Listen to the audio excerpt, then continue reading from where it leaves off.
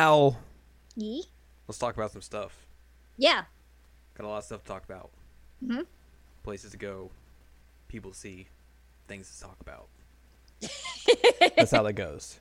Yeah. Welcome to this week's episode of the Season Language Checkup OVA. It's a podcast where we have conversations about video games, anime, and manga. Hello, I'm Jared, joined as always by Doc, Al, and Ladium. Hello. This is episode 190 of this whole dang podcast. Dang.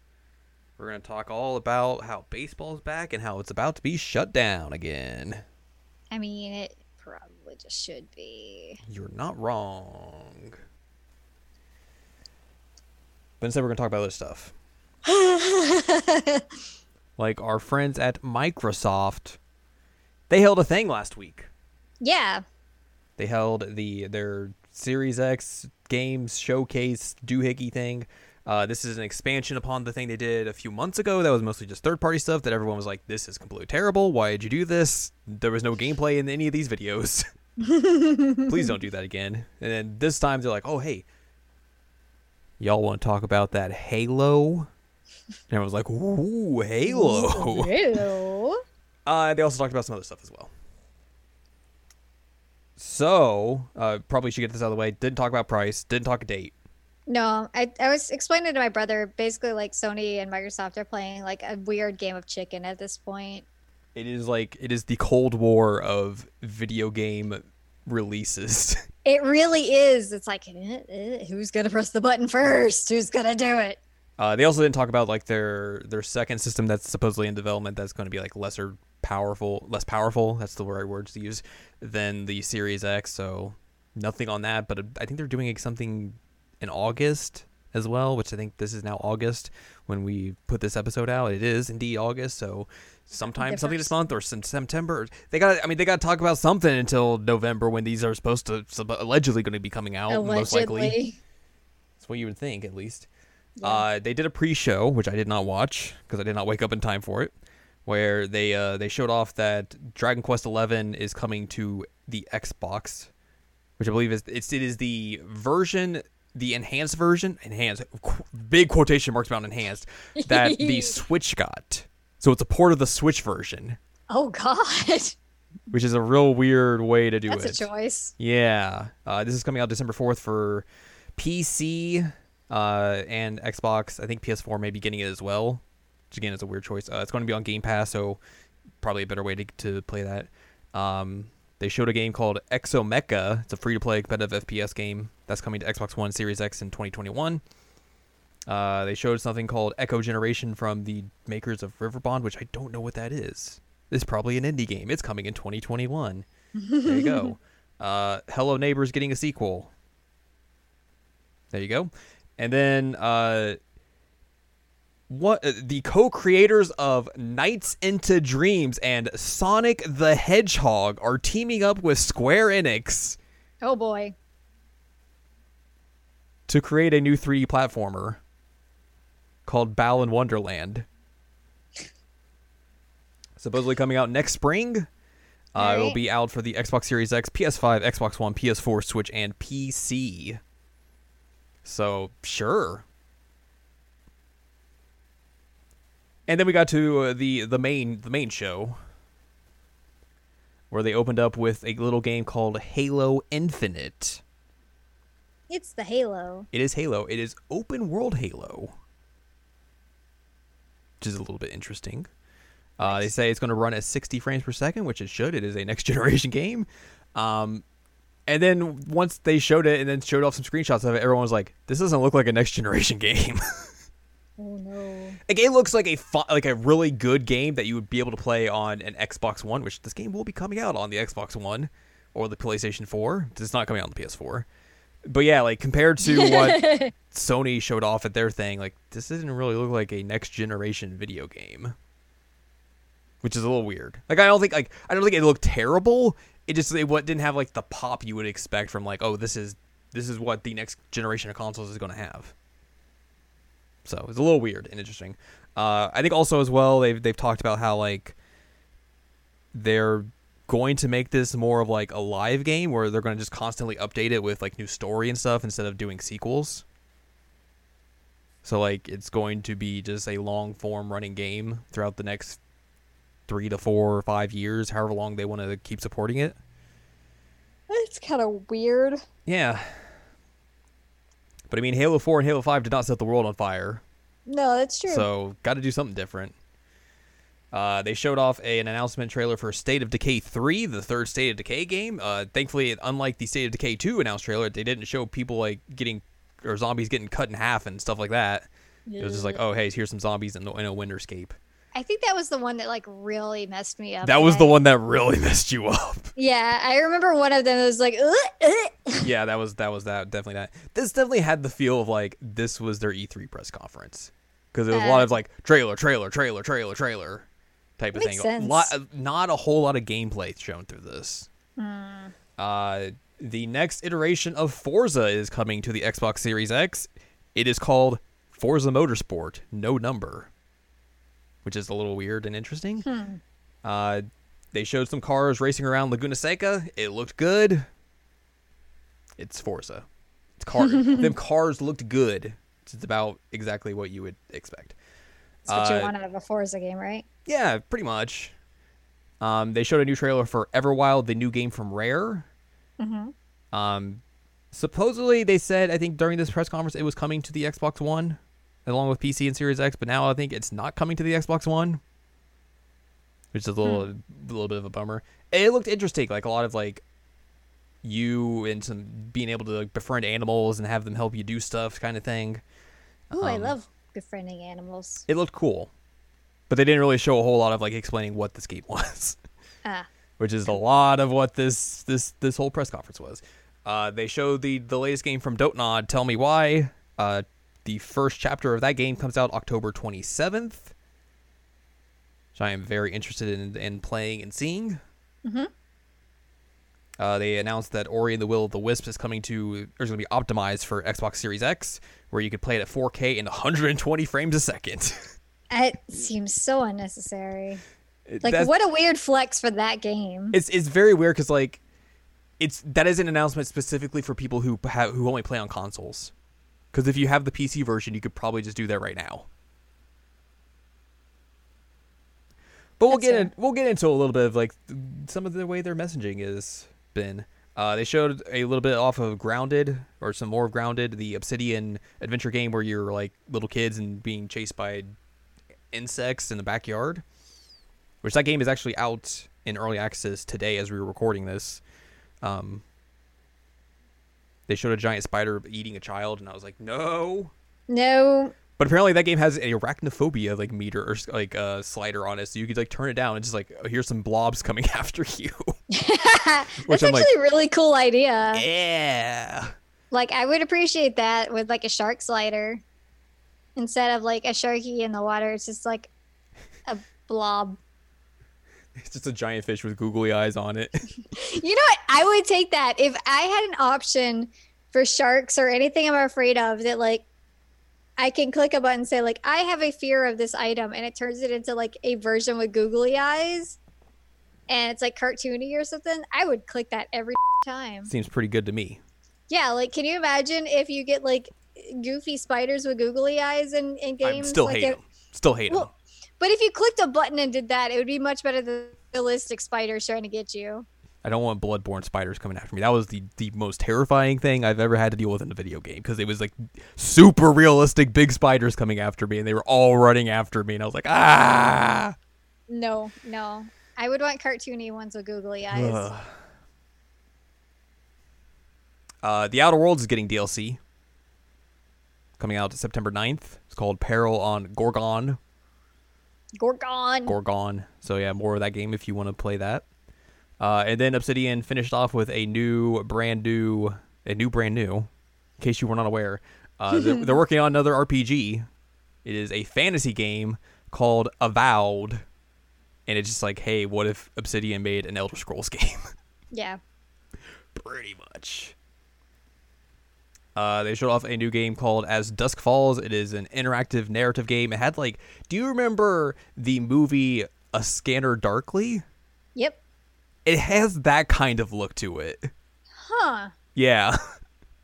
Like it's like it looks if you looked at it the right way, it looks like it's like realistic, but also like it is very much an art style. So it's very interesting to look at.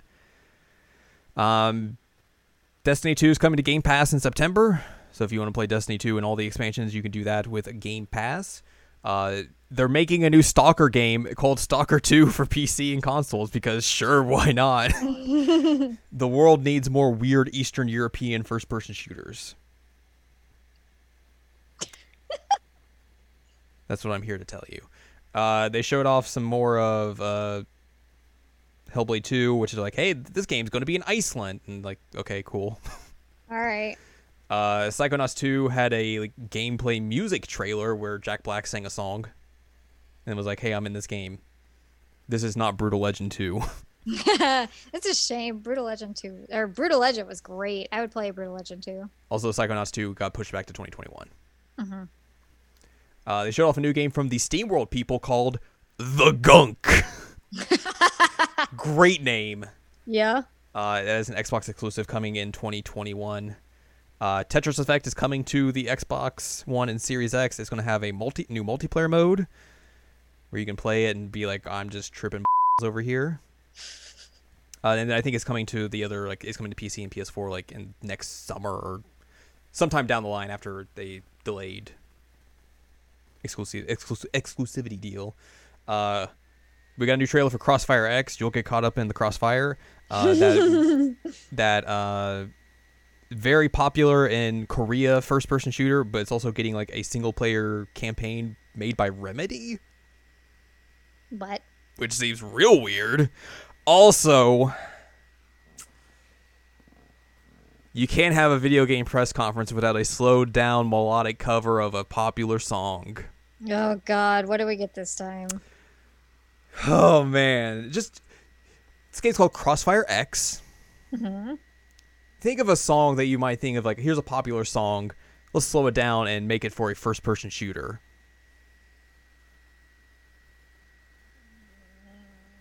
Well, hang on. I'm hearing something. Oh, it's a knock at the door. Knock, knock, open up the door. It's real. Oh, no. DMX's X gonna give it to you, but slow down and melodic. What? Why? Great question. But it's a real thing that's happened. You know what? If there were any game that was going to have that, it should have been Resident Evil 2. 1000%. I agree with you. I hope we get someone just redubs a Resident Evil 2 trailer with that song. I hope so. Oh boy. Moving on. There's a new Warhammer 40K game. This is from the makers of Vermintide, which was like kind of like a Left 4 Dead style game in the Warhammer universe. But this one is like more futuristic setting and all that stuff, which sure, okay. That's coming in 2021. They're making an expansion or a new version of Phantasy Star Online 2. Yeah, this was a weird thing. Like, you brought that up, and I'm like, what? Yeah. Like, I don't know if it's like an actual, like, a reboot, like a Realm Reborn style thing they're doing, or if this is just a really huge expansion that changes the gameplay and stuff. Like, I'm not exactly sure on that, but, like, that's coming out next year. And also, you have to think, like, Phantasy Star Online 2 is a decade-old video game, even though it just came out in the United States finally. So, like, I mean, I guess if you wanted to overhaul it, because, like, it has so much weird stuff over it throughout the years and how much weird content they put out in Japan and everything, like, I guess you do that, but also, why not just call it Phantasy Star Online 3 at that point? Yeah, no kidding. I don't know. They showed a new trailer for The Medium, where you can play in 2 different realities at the same time. What? It actually looks kind of cool, but yeah, that's coming to the Series X sometime. Who knows? And then they ended with one of the worst kept secrets in all of video games. They're making a new Fable game. Yep. From the creators of Forza Motorsports. So yeah, that's the thing. No date on that or anything, which seems real weird because people have been talking about that for like a year or two now. So, who knows? But they're making a new Fable game. Yay. Yay. That was the Microsoft showcase. It was like I think at best it's fine. But again, like a lot of these games, you look at them and be like, I could play that on a current gen console. Nothing really like blew you away in the way that like the PS5 stuff did. Yeah. But again, like I think this is more of in line with what Microsoft is trying to do, in that they don't really care if you buy their new console. They want you in their ecosystem. They want you to buy Game Pass. They want you to be playing games on a PC, on an Xbox One, on an Xbox Series X, on a phone with their xCloud support and all that sort of stuff. As long as you are giving them money, they don't care where you're playing your games at. Which is like, obviously it was kind of, that became the mindset coming out of this generation where the PS4 kind of blitzed them. But they're clearly holding strong to that mindset going forward and thinking like, this is with how popular Game Pass has gotten and like how much more goodwill they've gotten over the years since the disastrous launch of the Xbox One.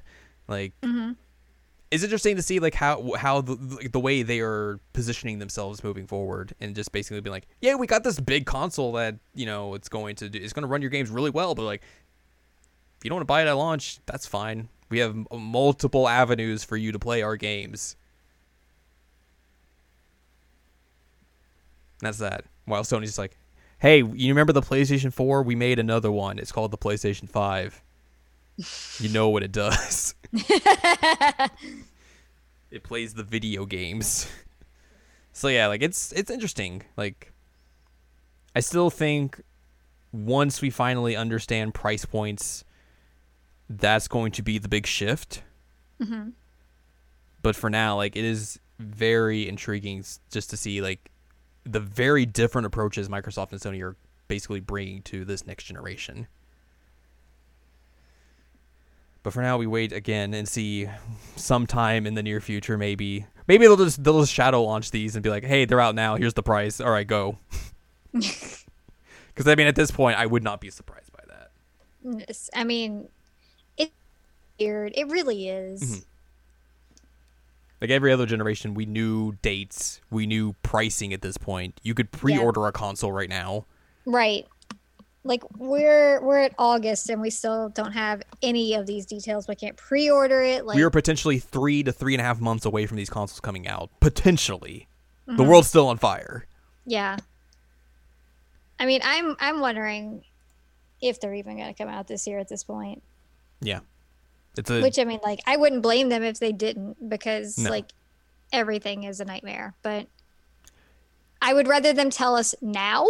Do you think it's a possibility that we see these consoles launch in other territories and the US gets a delayed launch?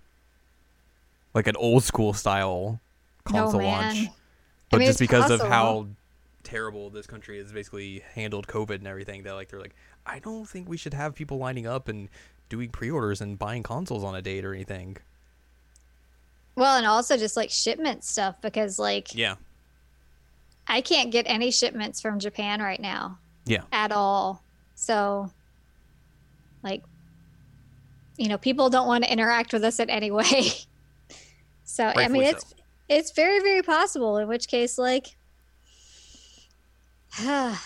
like I said, I would just prefer that they tell us now that it's going to be delayed rather than waiting. Stop delaying the inevitable. Yeah. Not the inevitable, like, that we know that they're going to be delayed, but just tell us the details about these consoles. Like, come on. Like, if they're coming out this year, tell us what price they're going to be, what date, let us start pre-ordering. If they're not going to be this year, then just tell us. Like, I think that I was going to say I think the world will understand, but then also, like, I've seen capital G gamers on Twitter complaining about the tiniest of things, and like, you know, press conference gets delayed because of Black Lives Matter, and they're like, what are you doing? This isn't okay. Brr, brr, brr, brr, brr. Like, jerk off. Will someone think of the gamers? Will someone think of the gamers? God. Speaking of the gamers. Uh-oh. There was a big, massive Nintendo leak over the weekend. Yep, sure was. Which had a bunch of like old prototypes and stuff of like Mario World, Mario Kart, Yoshi's Island, Mario 64. It's a bunch of stuff. I think people are still kind of sifting through this because it's like a bunch of weird, like old file formats and stuff like that. But like, Yeah. this is really neat. But also, people are already like, "Oh, we can't do this. Well, think about the Nintendo." And like, It's not your friend. to be fair, there is some stuff in here that is potentially compromising because like some stuff in here has like personal information. Okay, but that stuff should not be dropped. Like, period. Totally, 100%. Like, I completely agree with you. Like, that is the only line where it gets real murky. Yeah. Everything Like- else, like this is the kind of stuff that should be available and preserved in some sort of way, Yes, I agree. or else it's just going to get lost to time, or it could be like any other company, Square Enix, where there's like, well, I don't know, we just overrode them or deleted them because we didn't think we would use them again. Like it's Yeah. kind of amazing that Nintendo still had this stuff just lying around. Yeah, that's what I was thinking. Is it's amazing this kind of stuff even like survived, but yeah, I mean it's great for a preservation standpoint. Like in my personal opinion, from this kind of thing, like take out any kind of personal identification stuff, like any names, any phone numbers, any Yeah. addresses, anything that could like be tied to a person. Take that stuff out, drop the rest of it. Like that's no big deal. Mhm. Like I said, Nintendo is not your friend. Like I would be upset if somebody like dumped all of your own personal stuff, like you as in Jared. Hello. I'd be upset if somebody did that because like you are my friend. You are a person. And I'm not going to be able to, I don't have the means to be like, to sue you into the ground Right, that too. like a Nintendo could. But like Nintendo has been sitting on this for decades at this point, and like there's no reason to sit on it at all. Like why? If you have it, like share it for like you said, preservation's sake, for actual like just interest sake, like looking at the changes that were made. That like we were doing that before we even started recording, and that's really cool to me to see like how games evolved into what they are now. Right. Although Like, I think- like prototype Yoshi can go away. I don't like that. That's nightmare fuel. I mean, we're eventually going to get to a point where games are going to be public domain. Right. Obviously, when that is obviously always a mess because of your friends at Walt Disney. I'll say Mickey Mouse. Yeah. But yeah, like there's going to be a time when big games like this will become public domain, and then we should be able to have access to the source material, the prototypes, get a better understanding of how these games are made. Yeah. I mean, we should be able to have that in general. Like, I understand, obviously, in the 80s and 90s when competition was an incredible thing to the point where companies would hide developers' names in the credits because they didn't want to get poached by competing companies. Right. Like, obviously, then you're probably not going to be like, yeah, let's willingly give out our source material and tell you how we made this game. Like, no, they But would this rather decades cut you after about that. now. Yeah, Right. this is so much after the fact. Like, none of that matters anymore. No. Let me see the cool stuff that you're hiding, Nintendo. See it. I'll fight Miyamoto if I have to. Let me under that hood. And one more thing. Yeah.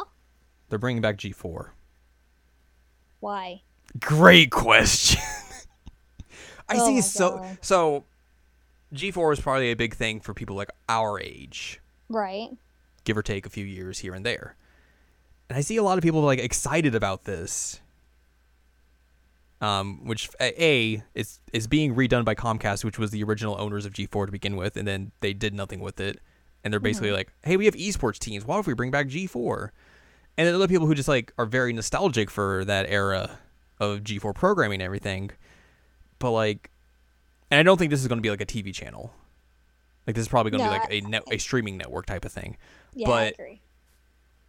What does a G4 do in 2020 that you can't get anywhere else on the internet? Well, and also like I can tell you as someone who, like you said, we're at like the age of G4. Like we were around that. G4 was incredibly sexist. Yeah. Incredibly sexist. And there were so many times that I was watching it that I felt extremely uncomfortable. And so like I have zero positive feelings about G4. Mhm. Zero. like, I'd imagine if you did this, like, you would probably bring the back catalog back, but like, I bet rewatching some of that, rewatching some of that stuff would just be weird because like it's just so far out of context now that like it doesn't really matter. Yeah. And B, like, I bet a ton of the programming stuff has just aged incredibly poorly. I bet. I super bet. So yeah, like I to a degree I understand why people are excited for this, but I don't think it's going to be what people think. I don't see how this does anything that you can't get off of any other gaming site today, because most gaming sites have basically kind of pivoted towards a G4 style model when it was on TV of like, we have daily news shows or something like that, or we have a way to tell you news and all this sort of stuff, and we have all these other shows that you can watch. Like, it's very, like, G4 was very personality driven. Yeah, I mean, like... And now everyone else is basically personality driven. I can very specifically remember a scene that they did where they, like, strung a hot dog from the ceiling and had Olivia Munn eat it. Mm-hmm. And, like... Olivia Munn, like, they treated her like There's a lot of people who have, like, you know, in the years since G4 went away have basically come out and be like, yeah, they were terrible to us. Yeah. I know that they said like a few people from like the later editions of Attack of the Show were involved in this, which like that does nothing for me because that was about the time I bounced the heck off of G4. So Yep. Yeah, I don't know. Like I said, I have zero positive feelings about G4, yeah. So like this is just an absolute no from me. Yeah, I completely agree. Like, I have no interest in seeing like a new X-Play because I don't want to see Adam Sessler on a TV screen anytime soon. No. Soon. Because that dude has just fallen off the deep end really badly. Ugh. And just like everything else, like the back catalog does nothing for me. I don't want to see the terrible Tommy Tellerico show or him try and make a new show and just try and pitch his Intellivision console daily to you. Ugh. Yeah, it does nothing for me. And I just don't understand what that, other than name value, what you would get from a G4 in 2020 that you don't get anywhere else. Like, right. It's nothing. And like, again, it's a situation of like, why are people actually excited about it? Because nostalgia. And nostalgia, it's definitely it was the like, one. I mean, it was the one show or like the one channel on television that treated video games moderately seriously. Yeah, it's true, but. And that was a big important thing in the 2000s when like everyone was like you would watch, if you watched anything about video games on TV, it was something on G4. Mm-hmm. Or it was in the news where something terrible got tied to video games. Correct. So I understand, like, from that point of view, like, oh man, people have like a big nostalgia factor for G4 and all that sort of stuff. But again, I don't think any of that stuff would have aged well. I don't want to watch any of that old stuff. I'm good. Also, you said Comcast? Comcast, your friends and mine. Absolutely screw Comcast. Mm-hmm. So, like, yuck. Well, with that all out of the way, let's talk about our featured video game of the program. Feature video game? It's called me, Al. Paper Mario. The Origami King. Here's where everyone's going to complain that this isn't Thousand Year Door. That's how every Paper Mario needs to be, even though... Okay. Can I rant here for a second? Have at it, buddy. Every time I see anything about Paper Mario, it's Thousand Year Doors fans being like, why isn't this a JRPG anymore? Yeah. Why are they making them JRPGs anymore? Let's talk facts here. Thousand Year Door came out almost 20 years ago. Correct. Since that time, they haven't made a JRPG Paper Mario. Why would you think after nearly 20 years they're going to do another one? Especially because developers of Paper Mario games have been like, yeah, we've been hamstrung basically ever since Thousand Year Door. We can't do the things you want us to do. The developers of this game were like, yeah, we can't mess with the Mario characters or any characters in the Mario universe because Miyamoto won't let us. So we have to create original characters, and that's it. You're not getting a JRPG Paper Mario game ever again. No. I mean, the closest you will get to a JRPG Mario is just the Mario and Luigi games. Which those don't exist anymore either. Nope. And those were hamstrung by Miyamoto as well. Yeah. So like I don't like I get like those people, they really want another one of those games, which fair. I mean, it's a great game. It really is. But just and complaining every time a new Paper Mario is announced that it's not the thing you've wanted for the last 20 years does no one any good. You just look like a whining crybaby at this point.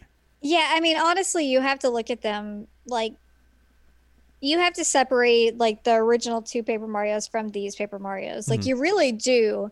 And just because the formula is different does not mean that they are bad. Just saying. Yeah. Anyways, do you want to talk about some origami? Tell me about origami. Tell me about the king of origami. Origami King. Origami is hard. So anyway, this game came out this year, like in July? So this past month. Yes. And it was kind of like a surprise release. Like we got it announced like earlier this year, I think like a month or 2 ago. Like Nintendo was like, "Hey, we're making this," and everyone was like, "What?" Yeah. What? It was wild. And they're like, "Oh yeah, it comes out in like a month or 2." Like, what? What? So yeah, it's a Paper Mario. So essentially what's going on is that Mario and Luigi, they have been invited to the castle, Princess Peach's castle, to the Origami Festival. So they get to Toad Town, and then they get to the castle, and it's a band. And Peach is origami. Also, there's a part with Luigi where he's like, "I don't like this," and I appreciated that. I have it now as a reaction image. See, this is why middle finger Luigi existed in Super Mario World. He's always been like this. It's true.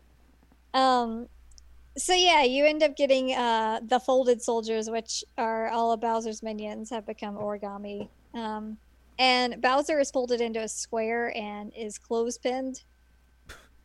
So he's been yelling, you have to save him. And you also rescue a little origami gal named Olivia. And Olivia is the sister of Ollie, who is the origami king and is responsible for all of these shenanigans. So eventually they're trying to escape. Ollie just like takes the castle, puts some streamers around it, rips it from the foundation, and then puts it on a volcano. Oh, so this is a Tekken game. Basically. Cool. Bowser is going to take Bowser Jr. and drop him into a volcano. Okay, you're not wrong, actually. And then Bowser Jr.'s son is going to grow up and beat up Bowser, who's now old and has spiky hair. And once we get to the 7th game, you get to drop your son into a volcano with a button press. And then Geese Howard shows up, and Noctis shows up. He didn't die, but he did get thrown into a volcano by his dad. Heck yeah! Accidentally. I'm glad this is actually a Tekken game. And not yeah, screw Paper Mario becoming a JRPG series. Let's just make it a Tekken series. That's where the money's at. Oh my god. So essentially, Mario and Olivia decide, okay, we have to get these streamers off the castle in order to... Yeah, I agree. We need to get these streamers out of the castle. Um, Mixer's already dead. We can't pay them any more money. They're now on Facebook Gaming. You have to go through like a forest area where the trees talk to you. You have to save Grandpappy the tree. What a name. Yep. And there's this one going through like a toad camp, like it's little campgrounds for toads, and there are speakers playing this like really happy music. And I discovered when I was there accidentally, like whenever you're trying to fill your confetti bag, because that's one of the mechanics, is that there's like little holes all in the world you have to fill with confetti so that it'll like reform itself. But you hit trees and bushes and flowers and things like that to refill your confetti. And so I went to hit this tree, and then like the speaker fell off and the music stopped, and I was like, oops. And so every time I went into that little toad camp, I would just like knock the speakers down again. I was a little menace. No music for the Teds. No music for the Teds. So yeah, you've got like these big paper mache Bowser enemies that you have to destroy. Those are spooky. Spooky. Spooky. So the gist of like what you do throughout this game is like you're going through the worlds. You know have your fights and jazz. You have to look for the question mark blocks, the toads or the Teds, if you will. And then you have to fill all the holes that have been created. So those are like your. Oh, there's also collectibles, like little collectibles that you can put in the museum. So those are your like things you have to look for while you're playing. And the battle system is odd. So from what I've heard, essentially, is that like the battle system, like all the battles are puzzles, Yes. and not like traditional battles per se. Correct. So the more Teds that you rescue, the more they can cheer for you, but you have to pay them because they're dirty capitalists. Yes. And when you pay them, they can help you out in terms of solving the puzzles, which is nice, or heal you, which is also nice. So how it works is that you're set up on like a ring system, and the enemies are spread out on the ring, and you have to line them up. Either if you're going to do a jump attack, you have to do them in a straight line, so 4 in a line. If you're going to do a hammer attack, you need to do 4, like 2 in the front and 2 in the back. And so you have to rearrange the rings in order to line enemies up. That's how regular battles work. And sometimes I would just super screw up those puzzles real bad. But in terms of boss fights, they're a little bit different because the way that they work is that Mario starts on the outside of the ring, and you have to adjust arrows to move to the center of the ring in order to attack. But you have to make sure that you land on an actual attack circle or you do nothing. So it's a whole lot of like figuring out your arrows and trying to like collect stuff along the way and just not screw it up. Generally, if you pay the Toads like 150 coins, they'll give you like a path. Like it'll show dots of where you're actually going to go. And that's really, really helpful for these boss fights. Because it makes it a lot easier for me to picture like, okay, if I'm doing this, and this, I can see, all right, I'm going to land on this square. That's what I need because I need to do this kind of attack. So, I mean, it's interesting in the sense that like it's new. It can sometimes be extremely complicated for no reason. Yeah. So that can be frustrating. But I think it's neat that they at least like tried to do something different though. Mm-hmm. I don't know exactly like that it's perfect, but it's an attempt. And all the bosses are office supplies, like you just fight office supplies. The first one you fight is colored pencils.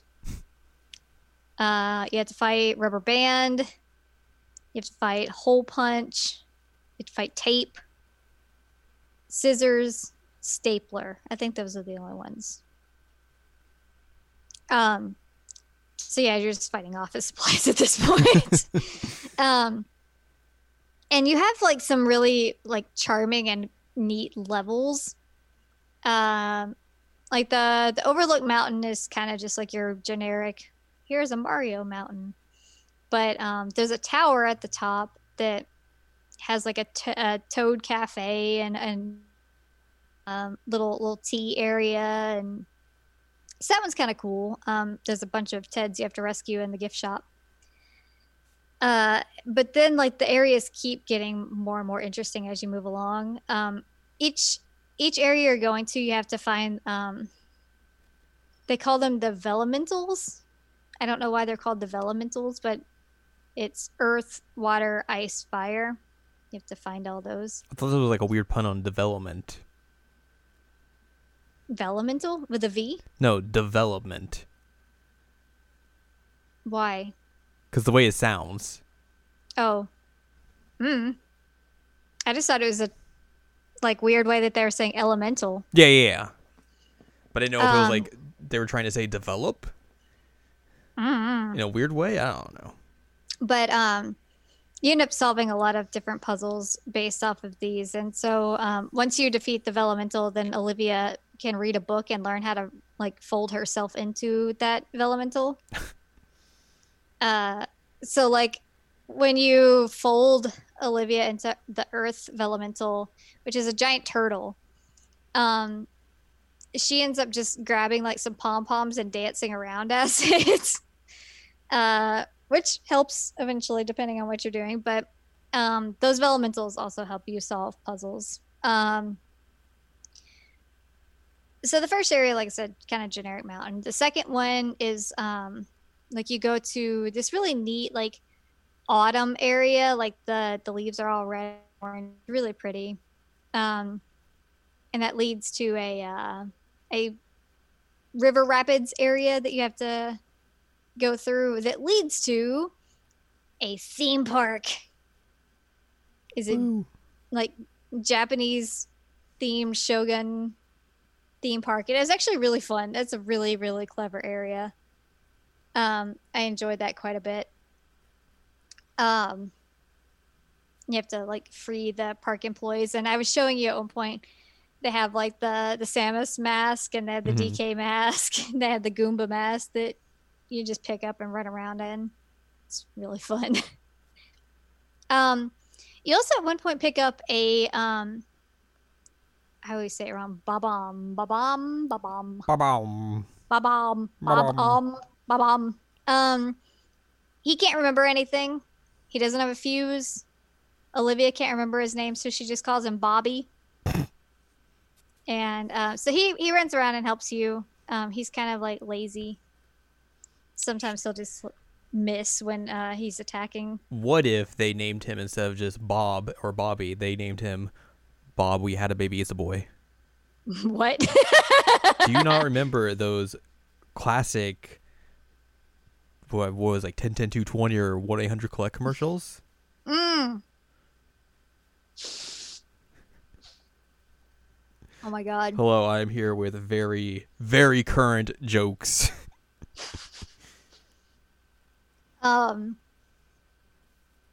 So Bobby remembers everything when they go to a fireworks festival and things start to blow up. And so he's like, hey, cool, I got my memory. Let's continue on. We got to go to the desert. And so they head to the desert, and King Ollie shows up. Dun, dun, dun. And he's like, no, I cannot allow this. And he throws a giant boulder onto Olivia. That's rude. It is very rude. And so Bobby's like, yo, we can't leave her there because like all her folds are going to be messed up. So I need you to take me to the ocean, and we got to go find the luxury liner, the Princess Peach. And so you find the luxury liner. You have to like go through. There's a oh man, what are the little squiddy guys called in Mario? What are they called? Bloopers? Bloopers. Yes, there's a blooper you have to fight. It's real fun. And so Bobby ends up finding a safe that is in his room, and he explains to you like, yeah, so I was on a cruise with all of my friends, and the blooper attacked, and all of my friends and I were going to help the Teds and destroy the blooper, and so all my friends blew themselves up and sacrificed themselves, but I got knocked out and I lost my memory. And so when he opens the box, he's like, this was my best friend's fuse back in the day. And Mario realizes once they finally get there, like what he's gonna do. And so like Bobby puts the fuse in and blows up the boulder and dies. No. He dies, which is intense. Bobby just like blows himself up to save Olivia. And Olivia, like, you meet up with her and she's real sad. She's like, "You sacrificed myself. I can't do anything. I can't go on. I can't do it." And Mario, like, goes to leave. And you hear that they've been salvaging the remains of the boulder. And so Mario's, like, going over the boulder. And you get to talk to Bobby's ghost. Who's like, Okay. you know what you should do? You should go put on that Goomba head that makes Olivia laugh a lot. That'll fix it. And it does. So you move on to the desert. Get to hang out with Professor Toad, who is an archaeologist. I don't believe he's an accredited professor. He makes some really funny academia jokes that I appreciated. You have to solve a bunch of puzzles involving the giant toad statues. Oh. Yeah. Right. Yeah. I sent you the picture. I was like, I don't think that they meant to do this, but Nintendo put a in this game. And I honestly, basically, and I honest to God thought it was accidental. I really, really did. But then when I got the collectible for it, I saw that it was number 69. And I'm like, this isn't accidental. This is not accidental. They purposefully did this. This is very much not a Nintendo decision, but a developer decision, and being like, we're just not gonna show them we did this. And like the collectible at an angle and everything, like the way that the feet are done, it's straight up just, that's a penis. Man, Miyamoto's gonna put the kibosh on Paper Mario after this one as well. Yeah, you want more Mario side stories? Well, that ain't happening. It's dead, Jim. They put a toad in the game and now it's dead forever. Oh man. So by solving all these puzzles, you get like the fire of elemental, but also you find this giant temple. When you go to the temple, you see all these Teds with their faces punched out. It's terrifying. Spooky. It's so spooky. Turns out that, like, you know, Hole Punch is the enemy here. You gotta save it. And it's real dark. Like the boss fight with Hole Punch, like one of his moves will punch Mario's face out and it like halves your health. And you have to like go and recover your face along the rings in order to get that back and still attack him. I was like, Jesus, that's dark. God. Yeah. Get rid of another streamer, everything's fine. Then you get to go to the Great Sea, and it's literally just Wind Waker. That's really all it is. Like, you have to go from island to island, grabbing things. You actually meet the Master Origami Ted, and he explains that he is the one who made Olivia, or he's the one who made Ollie the king, and that he had intended for him to be like the centerpiece for the origami festival. And Is the king also a boat? no. But like the music is very similar, and like the way that everything functions is pretty. It's basically a giant Wind Waker reference. I should also mention that there is this like running side plot that Luigi was originally looking for the key to Peach's castle when you get locked in at the beginning. And so he just continues throughout the game to look for Peach's castle's key, and he keeps finding keys to everything that you need the key to. And he's like, look, I found the key to Peach's castle. And they're like, oh, honey, we need that key, but that's not it.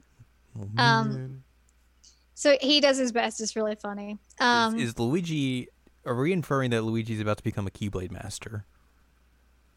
I mean, he does keep finding the keys.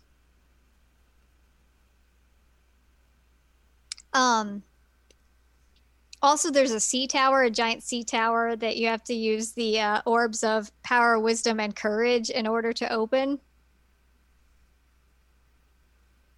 So, and They just really like that BAP song. Yes, I did really well on power, and I did really well on wisdom. I did not do well on courage, and thankfully, and this is like the saddest thing I'm going to say on this podcast. After you fail a certain amount of times, they're like, if you give us money, we will lower the difficulty of this. I mean, I feel like this is very true to life, though. Yeah. You could get through power. You could get through wisdom. Courage. You're probably going to have a little trouble. Yeah. Because you have Mario with a rope, and you have to let God. it. You have to let it go, and there's an object falling from the ceiling, but you can't see it, and you have to hit the like A button in time so that it is below the arrow, but it does not smash Mario. What if you did a half A press? I don't know. But I kept screwing up, and so eventually they're like, pay us money and we will make the arrow go higher. Do you want a little help here? It legit, like, I failed so many times. It's like, hey, we can help you. And basically the arrow is like at the top of the screen for the rest of them. I'm like, and I still failed once. I had to do it again. It sucked. So I have no courage, apparently. Which, you know what? Yeah, you're right. Probably makes sense. But yeah, I thought it was pretty funny. There was power, wisdom, courage, and you had to open up a giant tower in the Great Sea. I was like, dang, they're not even trying. Like, that is straight up Wind Waker. I was just waiting to pick up Triforce pieces at some point. Hey, I found these weird triangles over here. We don't need them. Put them back.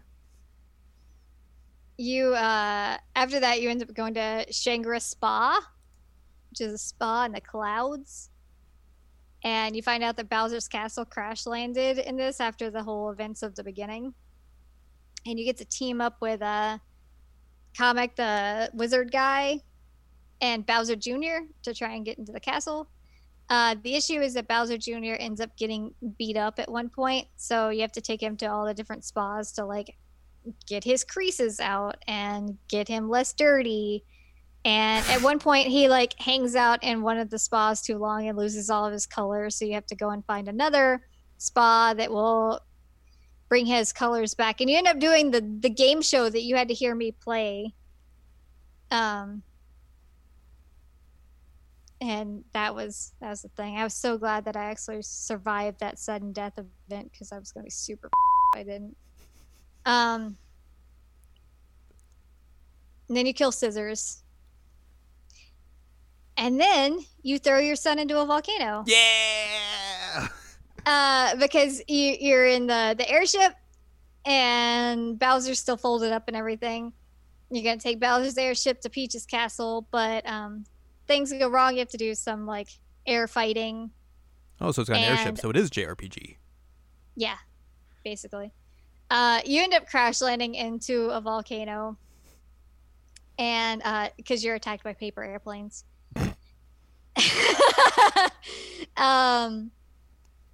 So as you're going along, like first Kamek's like, no, I will protect everybody, and like stops the folded soldiers from getting you. And then Bowser Jr. at one point is just like, I'm done with this. I'm ready for a fight. And he just like turns around and starts fighting all of them, and then gets engulfed by them. Bowser's like, no, my son. But eventually you end up at the top of the volcano, and you get to Peach's castle, which then gets folded in Origami Castle. Whoa. Which this castle is actually really interesting. And at one point you have to fight Stapler, which Stapler is a tough boss. I would have thought really tough. for that boss, you would be able to say, that was easy. You could hit a button and it would say that. Nope. Staples did not help me here. In fact, if you get stapled in this, not only does it do like 70 points of damage to your HP, but also you can't move. Well, yeah, you're it stapled. Sucks. You're stuck. It sucks real bad. But once you defeat Stapler, it turns out that that's what was keeping Bowser in his little square form. So you can like hit him with a hammer and he'll pop back into his regular form. Um, and we get to go confront King Ollie, and he's put Peach into a mural, so he's unfolded her, and she's a mess. And he has decided he has like all these 99 paper cranes, and he's like, I am one away from 1,000, and that gives me the ultimate power and a wish. Is that the same as having And 99 love balloons? yes, it's also the apocalypse. Okay. And so he basically hates toads. I mean, who doesn't? So he hates toads. He wants to destroy them, and so he's trying to fold the 1,000 paper cranes so he can destroy toads. Finally, a real hero. And so you find out that the reason he hates toads is because the origami craftsman wrote on him that he wrote something on Ollie, and so he says that was disrespectful. Yeah. Yeah. So you end up fighting Ollie, and essentially you have to redo all the elemental battles. There's actually a really cool fight here that Bowser's just like, you know what? Screw this. Olivia, I'm gonna fight this guy. And she's like, wait, let me refold you so that you can become giant Bowser. And so you basically have to have like a sumo wrestling fight with Bowser and Ollie. Good. And so Mario has to like get behind Bowser and like hammer so that like Bowser can push him forward a little bit further. It's such a fun fight. Yeah, eventually you beat Ollie and he's dying, and he asks Olivia. Well, also he reveals that he's the one who folded Olivia and brought her to life. So that's important. He wanted her to rule alongside of him, but she did the opposite of that. So anyway, he's dying, and he's like, hey, can you tell me what the origami craftsman wrote on me? That'd be cool. It's just a he wrote that he wished that Ollie would be a good king, because Ollie was going to be the king of the origami festival. So he's like, well, not anymore. I screwed up real bad. I think I need to solve this issue. So what I want you to do is I'm going to die, and I need you to fold me into the last crane and get the wish. And so, you know, one of the funny things about this is Olivia's like, I don't know how to fold a crane. Oh no. So the origami craftsman shows up and is like, I can teach you how to do this. Yay! That was my best Ted impression. So once Olivia folds the last crane, she wishes that all the origami that King Ollie folded goes away, which also means that Olivia goes away. Olivia dies. And everybody celebrates the origami festival at the end. Like, the residents are all there, Bowser's there, all the minions. Our friends are dead. Mario, Luigi, Peach. And Peach at one point shows up next to Mario. She's like, so that girl that helped save me, that's pretty cool, right? Like, what? No, dog, she's dead. Yeah, she's super dead. So yeah, that's essentially like the gist of the plot of this. And one of the things that's always been really good about the Paper Mario series is that the writing of it is very clever and has like some really good puns and stuff like that within it. And which I think is like kind of why people were maybe a little bit more tentative about this one, is because like the last one was not good in terms of writing. Yeah, the last one was not as charming. Color Splash was definitely not as charming, but this one was very charming in terms of the writing and the jokes. And like I genuinely enjoyed the writing of it. I didn't enjoy all of the gameplay mechanics, which you know because you were talking to me while I was playing it. But yeah, I mean, I would give it like a 7 out of 10. It's still a solid game. Like I liked it. I had fun with it. I got almost all the collectibles. I got all but one because it's like, hey, you want to do a boss rush and get the last collectible? I'm like, absolutely not. Thank you. So I probably have like 98% of the game completed in terms of collectibles and stuff like that. Yeah. Which isn't bad. No. But I was like, yeah, no way. I'm not doing a boss rush. Screw that. And like you can buy items that help make the ring battles a little bit easier. But I mean, by the time that you pay the TEDs and you can buy more time if you run out of time in terms of like spinning the rings and all, like it just gets to be a lot to deal with. Yeah. And so like after going through the entire game and doing like the random battles and the boss fights and everything, it's like, you know what? I can live with just being done with it. Like I don't have to get that last one. I don't have to be a completionist on this one. Um but I mean like it is genuinely, it's a good game. It's a fun game. It's got a lot of the same charm of like the Paper Marios. It's not a JRPG. It's never going to be a JRPG. Stop wishing that it would be a JRPG because it won't be. So you just have to think of it like as what it is now, and it reminded me a lot in terms of like these games of the one that was on the Wii. And I genuinely really liked that. I think that was Super Paper Mario. Yeah, Super Paper Mario was on the Wii. I played that game. I liked it a lot. Yeah. And I thought that was very fun. And this reminded me a lot of Super Paper Mario, which in my opinion it's pretty high praise. Yeah.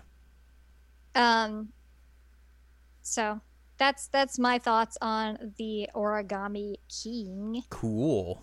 It's also really pretty. Like it's a pretty game. Like the way that they do the origami folds and everything it's very delightful to watch. Nintendo has made like they've made like a staple of games now. It's like, hey, you like crafts? What if we made really cool looking crafts in a video game and made them like really high detail? Yeah, I mean, it's really cool. And so I appreciated it. Like they actually on some of the enemies and everything, they're talking about like what specific folds are used in order to make that enemy. And I'm like, that's actually really cool that they put that much detail into it, that they're like, oh yeah, in order to make it look like that, you would need this, this, this, and this, and this fold. And I'm like, huh, that's cool. Like you wouldn't expect that. Cool. It is cool. I will say that my favorite character was the Professor Ted. Like at one point they refused to give him the nice room in the hotel. He's just like super mad because you know he's so disrespected as an academic. And at one point like they make a big archaeological discovery and he's like, I have to go tell the people in my university. And like he makes a joke once about like how his students like would be interested in something, and I think somebody's like, yeah, no, that's not gonna happen. But being who I am, like having this little academic character that like makes a lot of very relevant jokes that are kind of like a dig at the system. I was like, yep, I appreciate this. And he also is the reason that I had so much money at the end, because I just took him to the desert and started digging up bunches of money. As you do. Mm-hmm. Yeah. So he was a fun character. He teaches you how to do ancient dance at one point. Casually. Very ancient. Yeah. I mean, it's there's a lot of detail in this game that makes like it's fun to find the little secrets. Mm-hmm. Otherwise I'd be like, I don't want to do this. It's fun. Well, there you go. Yeah. Paper Mario. Also it's really disturbing that like Princess Peach was at one point like unfolded into basically like a mural stained glass type thing. I was like, Jesus Christ. But anyway, she's fine now. Olivia's dead, but she's fine. Sacrifices had to be made. Yeah, like overall, story's good, writing's good, music's pretty good. It's a really pretty game. The only thing that like really was a drag for me was some of the combat. Yeah. But otherwise, I really liked it. Cool. So there you go. That's the Paper Mario. That's the Paper Mario. Definitely worth playing, in my opinion. And that's going to do it for this episode. Mm-hmm. So if you'd like more from us, go to seasonalanimecheckup.com or sac.cool is where you can find past episodes of this podcast and other podcasts like Seasonal Anime Checkup and Jared Now Watch.